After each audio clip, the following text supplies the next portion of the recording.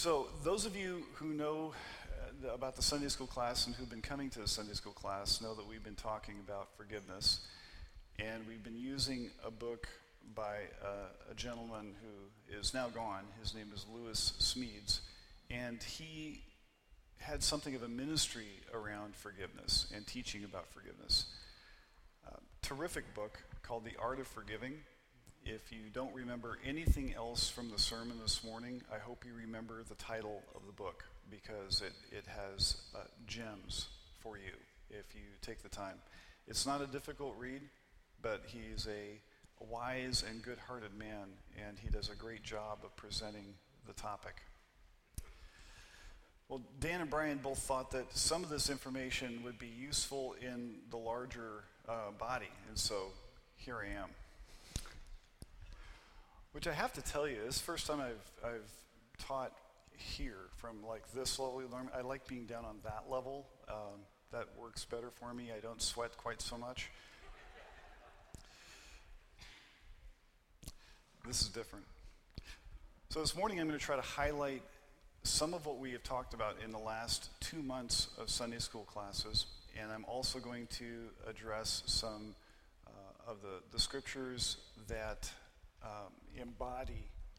Would it be better, Rob, if I got rid of this? Am I just like rubbing that thing the wrong way?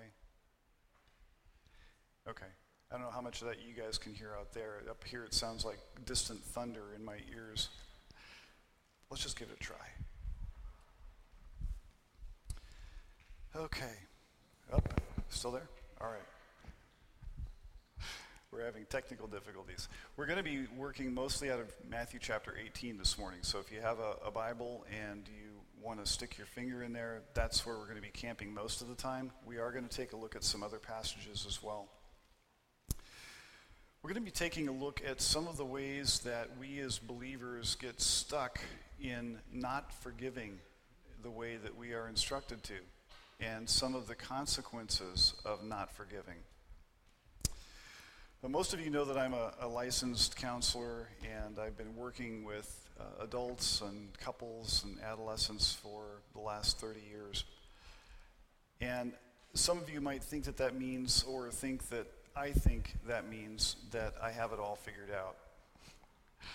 Just to be clear, what it really means is that I get up and go to work every day and I get reminded how much I don't have figured out and how complicated things can be.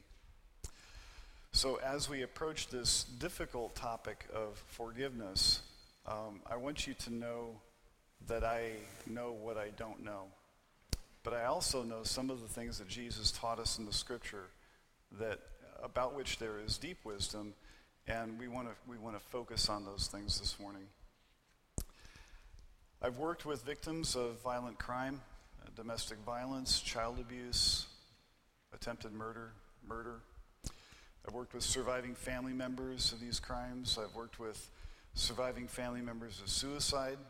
I've worked with people addicted to nearly everything that you can think of, and their spouses, and their kids, and their parents, and anybody who loves them.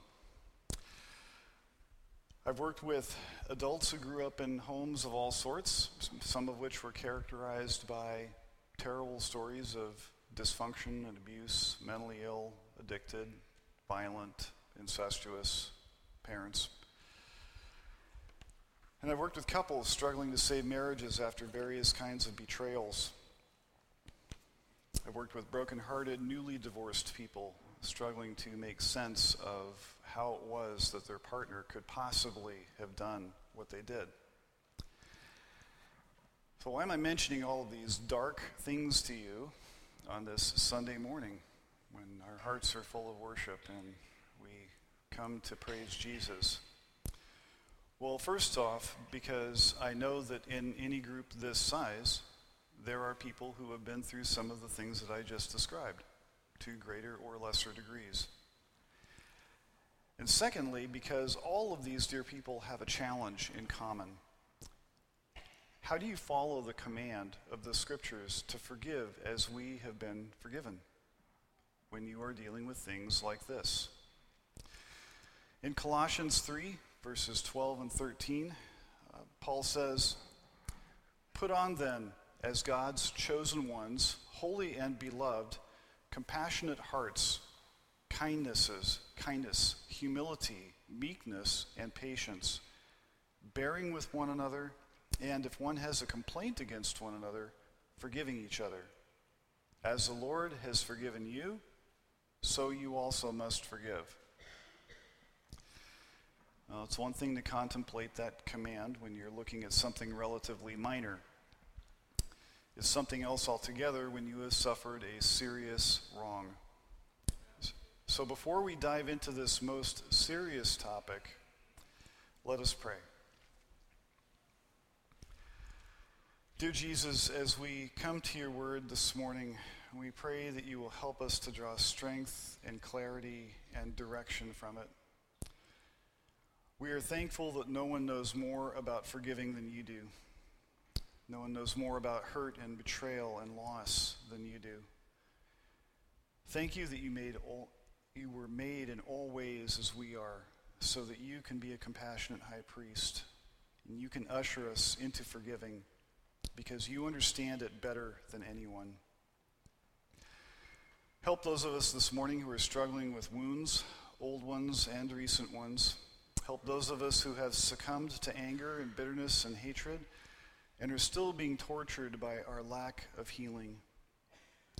Help us this morning to take steps to follow you in this gracious path so that we can be more whole. In your name we pray. Amen. Okay, well, in case you needed any clarification, Tony Robbins, I am not. So, turn with me to Matthew chapter 18. We're going to be reading verses 21 through 35.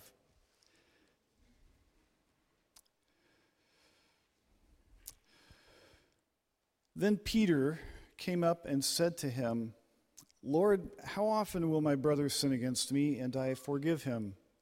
As many as 7 times? Jesus said to him, I do not say to you 7 times, but 77 times. Therefore, the kingdom of heaven may be compared to a king who wished to settle accounts with his servants. When he began to settle, one was brought to him who owed him 10,000 talents.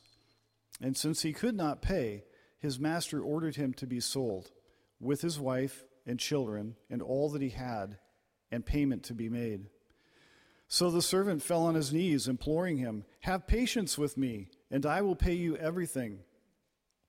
And out of pity for him, the master of that servant released him and forgave him the debt. But when that same servant went out, he found one of his fellow servants who owed him 100 denarii. And seizing him, he began to choke him, saying, Pay what you owe. So his fellow servant fell down and pleaded with him, Have patience with me, and I will pay you. He refused and went and put him in prison until he should pay the debt. When his fellow servants saw what had taken place, they were greatly distressed, and they went and reported to their master all that had taken place. Then his master summoned him and said to him, You wicked servant, I forgave you all that debt because you pleaded with me. And should not you have had mercy on your fellow servant, as I had mercy on you? And in anger, his master delivered him to the jailers until he should pay all his debt. So also my heavenly Father will do to every one of you if you do not forgive your brother from your heart. May God bless his word to us this morning. So first, I want to talk our way through this passage and make some general observations, and then we're going to work our way towards some application, and that's where I'm going to include some of the material from Lewis Smead's book. In Matthew chapter 18, Jesus had just been teaching about what to do when a brother sins against you, and he outlined a process for working through these situations to some kind of conclusion, hopefully a conclusion of repentance. It was in this context that Peter asks his question, Lord, How often will my brother sin against me and I forgive him? As many as 7 times? Well, the background on this is that there was a rabbinical teaching that you were to forgive 3 times. The 4th time you didn't have to, but up to 3 you had to. So Peter is presenting to Jesus a new and improved standard. How many times? Maybe twice the usual rabbinic teaching plus 1. And I don't know what was in his mind or what he may have been thinking, how Jesus was going to respond. It's possible he thought Jesus was going to admire his going so far, or that perhaps Jesus would back away from such an extreme position as 7 times forgiveness. Jesus will have none of it. He gives his response, I do not say to you 7 times, but 77 times. Now, some versions read 70 times 7. Whether you're talking 77 or 490, we've still got a bunch of forgiving to do, right? He goes on to tell a story to make his point even more clear. So there's this king, and he's going to settle accounts with his servants, and there's a servant who owes the king 10,000 talents. Now, a talent in that day had various valuations. It was both a measure of weight and of money. Depending on whether it was silver or gold being referred to, a talent could have different values.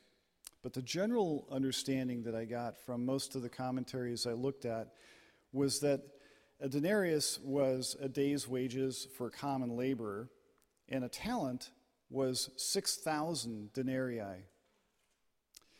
Now, at that rate, and figuring an $11.50 minimum wage, a denarius would be about $92 today. And a talent would be worth about $552,000. 10,000 talents would be about $5.5 billion with a B dollars. So just for frame of reference, that is more than the gross domestic product of 55 countries in the world in 2015, according to the UN. So suffice it to say, this is an impossible debt for an individual to ever hope to pay. Now, another way to think of this debt is that it was equal to 250,000 years of labor. And that figures 240 days of work per year. This is an astronomical debt. It is a hopeless debt. This is a lay down and give up kind of debt. The master knows that the servant cannot pay, so he orders him to be sold along with his wife and children and possessions, and payment be made. The servant falls on his knees and begs, "Have patience with me, and I will pay you everything." $5.5 billion? Are you kidding me? Have mercy, and I will pay you everything? Best guess is the guy's panicked. Whatever he's done has finally caught up with him. You don't accrue $5.5 billion debt easily. You got to work at that. Have mercy, and I will pay you everything. Now, the master's smart enough to know this is not even possible. There are few more clear pictures of the gospel in the scriptures than this. Let us consider. The king we know is God the Father, and we are the servant who owes the impossible debt. In pity, the Father at his own expense absorbs the debt, and we are free. How do you think about what you have been forgiven? When you think of your salvation, do you believe you have been forgiven such an impossible debt? Or do you believe that on the whole you are a pretty good person, perhaps not needing quite as much saving as some of those other folks that you've heard stories about? Maybe you were raised in a Christian home and were set on a pretty good path. Maybe you avoided some of the awful behaviors that we read about in the newspaper. What does the scripture tell us about ourselves before Christ? Read with me from Romans chapter 3, starting in verse 9. What then? Are Jews any better off? Better off than Greeks, he means. No, not at all. For we have already charged that all, both Jews and Greeks, are under sin. As it is written, none is righteous, no, not one. No one understands, no one seeks for God. All have turned aside, together they have become worthless. No one does good, not even one. Their throat is an open grave. They use their tongues to deceive. The venom of asps is under their lips. Their mouth is full of curses and bitterness. Their feet are swift to shed blood. In their paths are ruin and misery. And the way of peace they have not known. There is no fear of God before their eyes. Now we know that whatever the law says, it speaks to those who are under the law, so that every mouth may be stopped and the whole world may be held accountable to God. For by works of the law, no human being will be justified in his sight, since through the law comes knowledge of sin. Now, this description was the culmination of 3 chapters of argument by the Apostle Paul, the result of which was that it didn't matter whether you were a Jew or a Greek, it didn't matter whether you were a religious person or a heathen, all were under sin because all were in Adam, our father. We were in Adam, we were in the flesh, and we are under law. This was our fate, this was our condition. And by the works of the law, no human being will be justified in God's sight. It's $5.5 billion, friends. It's impossible. You cannot pay the debt. You can't get close. You can't begin. You can't even begin. Not in any meaningful way. The gulf between us and the holiness of God is infinite. We were helpless in our sin, just like the servant in Matthew 18. The King, our Father in heaven, had a solution to the problem, but it involved him absorbing the cost, which he did out of pity and love for us. He sent his Son to be the sacrifice for our sins, the Lamb of God who takes away the sins of the world. As the old song says, he paid a debt he did not owe. I owed a debt I could not pay. I needed somebody to wash my sins away. It is so important that we have this awareness of the greatness of the debt that we were forgiven. It affects many things. In Luke chapter 7, Jesus is having dinner with Simon, a Pharisee. Here's the story. One of the Pharisees asked Jesus to eat with him.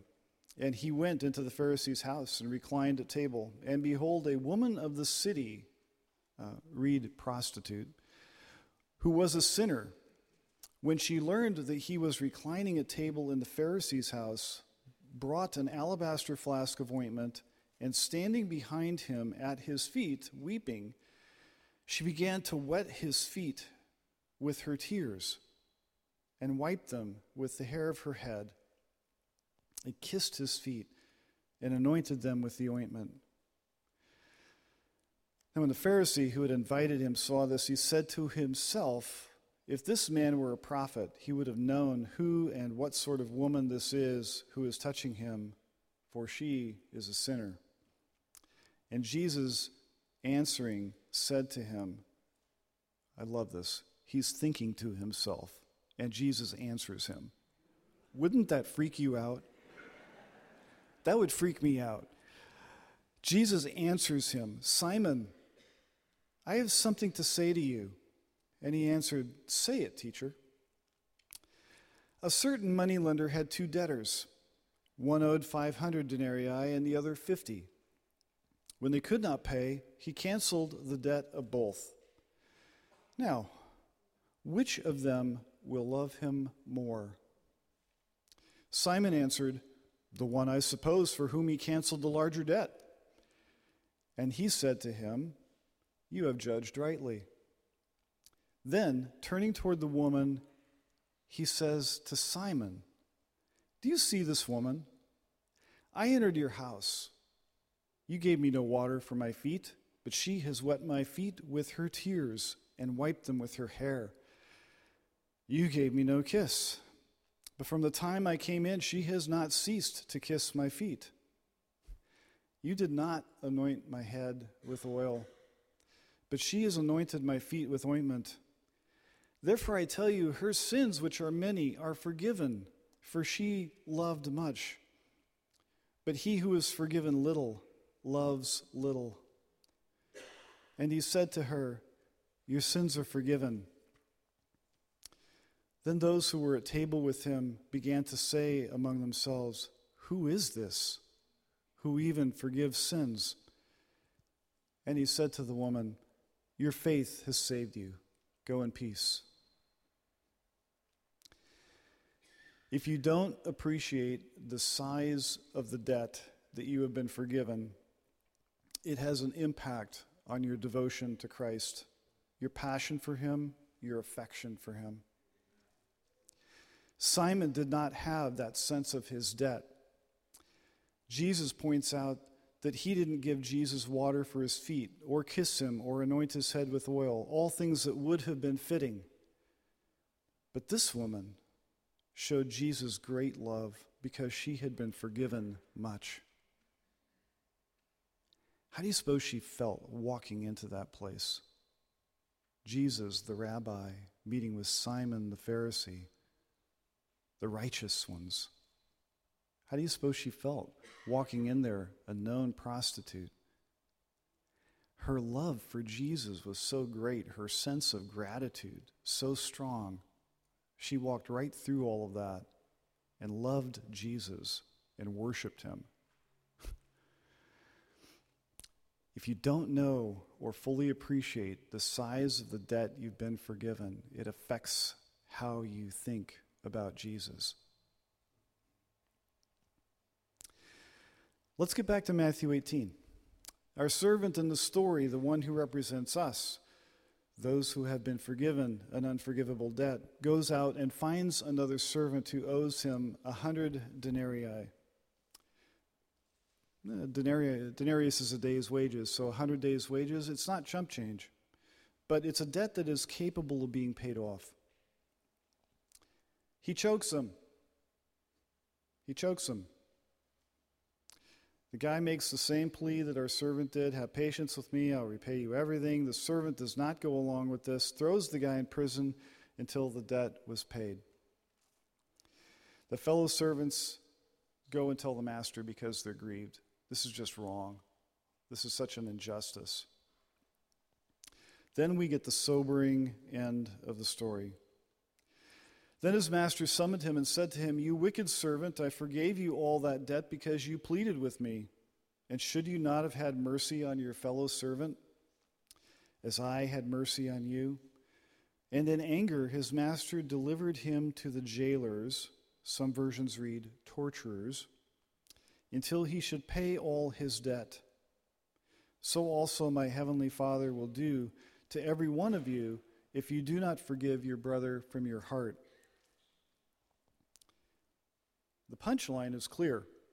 You've been forgiven an enormous debt. It is ridiculous for you to not extend grace and forgiveness to others.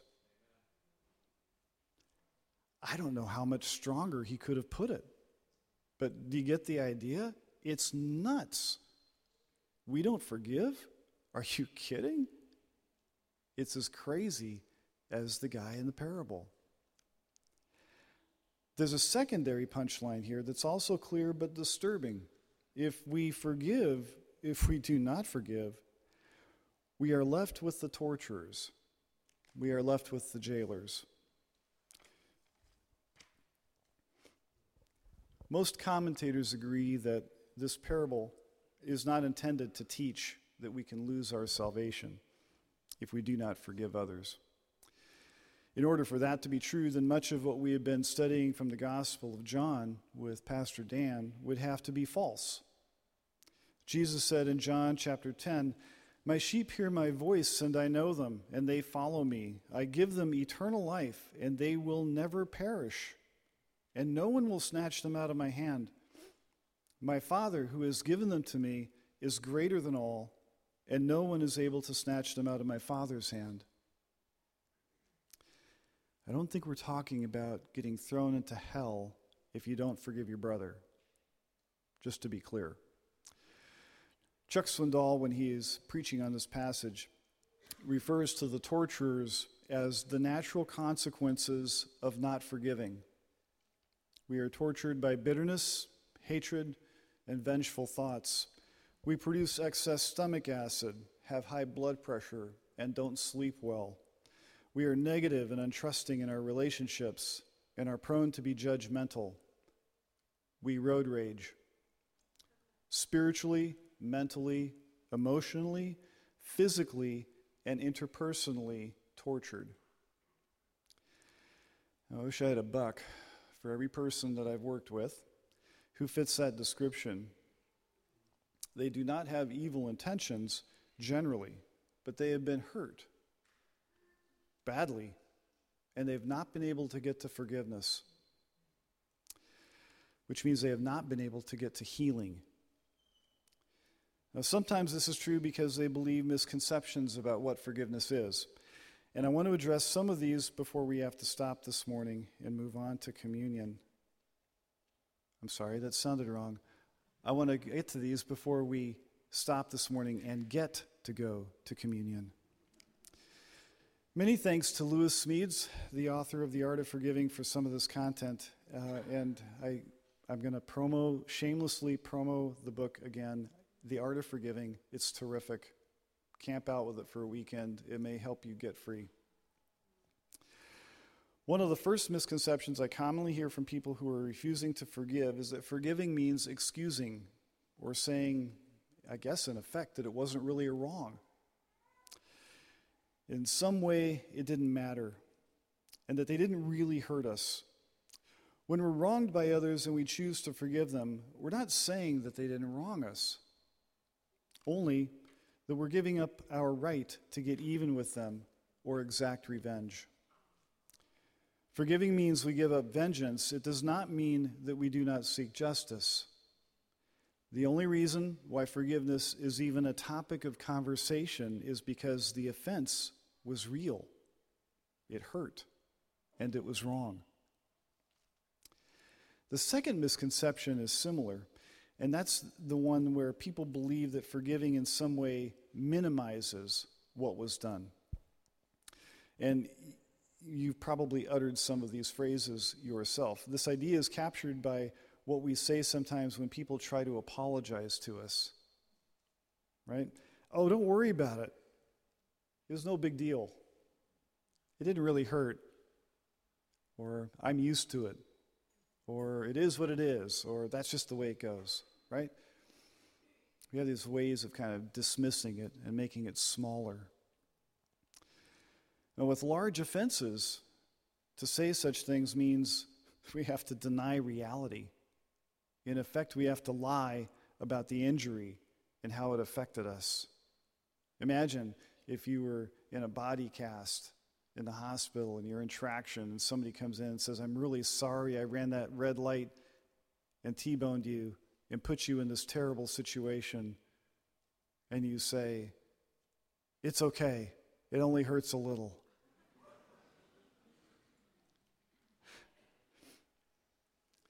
The only reason why forgiveness is even a topic of conversation is because the offense was significant. It mattered.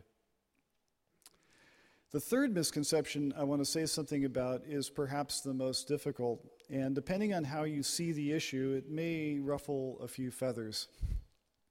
I've done that in Sunday school a couple of times.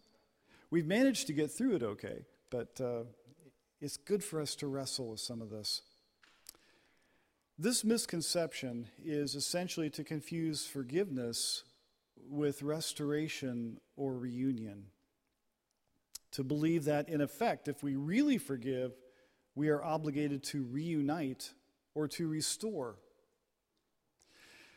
Now, we're told in the scripture that we must forgive in the same way that we have been forgiven. We are never told we must trust people who do not deserve our trust. Jesus did not always trust the people that he was dealing with. He didn't have any need for anybody to tell him what was in the heart of man. And sometimes he checked out because the crowd did not have good intentions. Forgiving others is something that we have to be engaged in doing if we're going to be following Jesus. This is true whether or not the person is repentant. This is true whether or not the person is likely to reoffend in the same manner. But trust is a decision that we make based on our assessment of the trustworthiness of the other person. Some examples may help here. I have to forgive the person who drove drunk with my child in their car. I do not have to let my child ride with them again. I have to forgive the person who cheats me in a business dealing. I do not have to continue my business relationship with them. I have to forgive a spouse who has multiple affairs and destroys the marriage covenant. Whether or not I choose to try to reunite with them depends very much on what they do to regain trust and heal the relationship. We are required to forgive the youth pastor who engages in some indiscretion with a member of the youth group. We are not required to forego the justice system and are certainly not required to let him keep his job. In short, forgiveness is mandatory, whereas trusting is something that we do when it is reasonable to do so.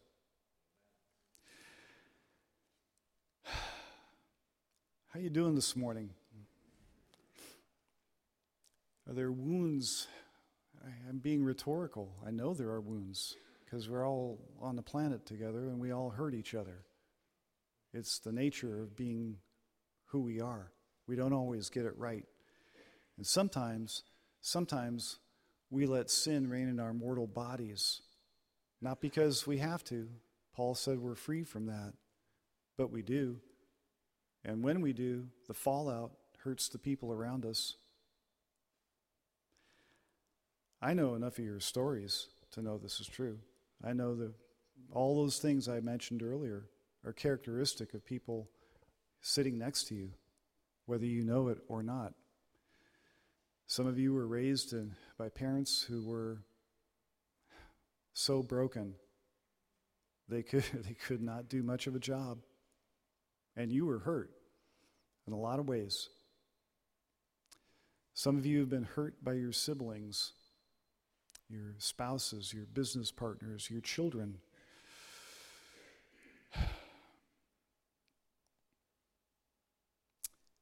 Are you stuck? Do you sometimes sit around thinking angry thoughts about them?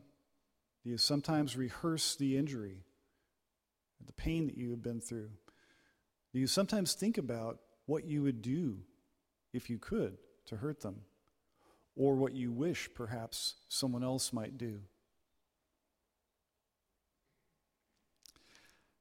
Have the torturers been at work, robbing you of sleep, of health, of peace, and healthy relationships? Have you believed that to forgive means your injury does not matter, or that seeking justice is not allowed? Have you believed that if you forgive, you must again trust, potentially putting yourself or your loved ones in harm's way? Or like the servant in the parable, have you forgotten the size of the debt that you have been forgiven, mistakenly believing that your debt was small, and then going on to judge and exact a cost from someone else in an ungracious way? My prayer this week for myself and for all of us is that this teaching of Jesus about the size of the debt that we have been forgiven and how that should influence our devotion to him and how it should influence the way we forgive one another, that's going to be reverberating in your mind throughout the week. I pray that we will have a renewed sense of the boundless grace of God that has made possible our forgiveness.